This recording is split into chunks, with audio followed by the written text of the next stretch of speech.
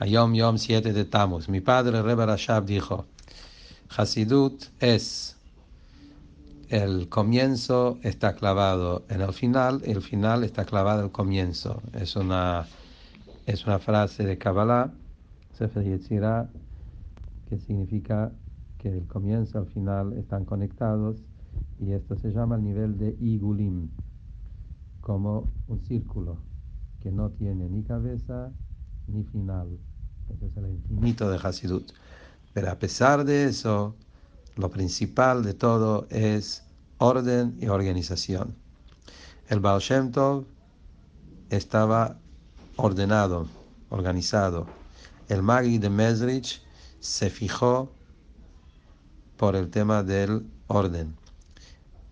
Mi bisabuelo, el Alter Rebbe, enseñó a los Hasidim cómo ser ordenados y organizados.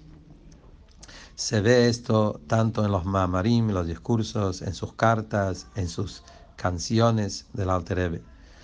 Los Hasidim tenían un tiempo fijo cuando llegar al Yojna, donde vivía el Alter Rebbe, y después más adelante al Yadi, donde vivía en sus últimos años. No había permiso cambiar el tiempo sin un permiso especial del Rebbe. Para recibir un permiso había que pedir y explicar un motivo especial. El Rebbe, el Alter Rebbe, tenía un VAD, un grupo que organizaron el orden de los Hasidim.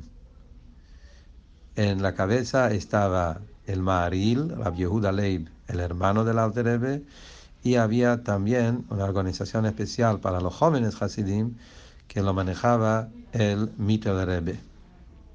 Entonces acá habla sobre los dos extremos que hay en Hasidut.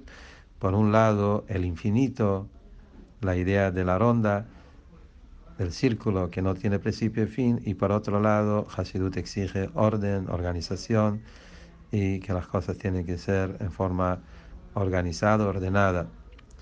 Muy interesante esta relación con Parashat Jukas, que este es la Yom Yom de Shabbat Parashat Jukas, donde ahí habla también de estos dos puntos. Está el tema de Jukas, que es una ley que está por encima del entender, y por otro lado está el tema de que eso hay que entenderlo, como Hashem lo dijo a Moshe Rabbeinu, a vos te revelo el motivo de Paradumá, que esa es la idea también lo que habla acá, como unir lo que está por encima del orden y ponerlo todo dentro de un orden.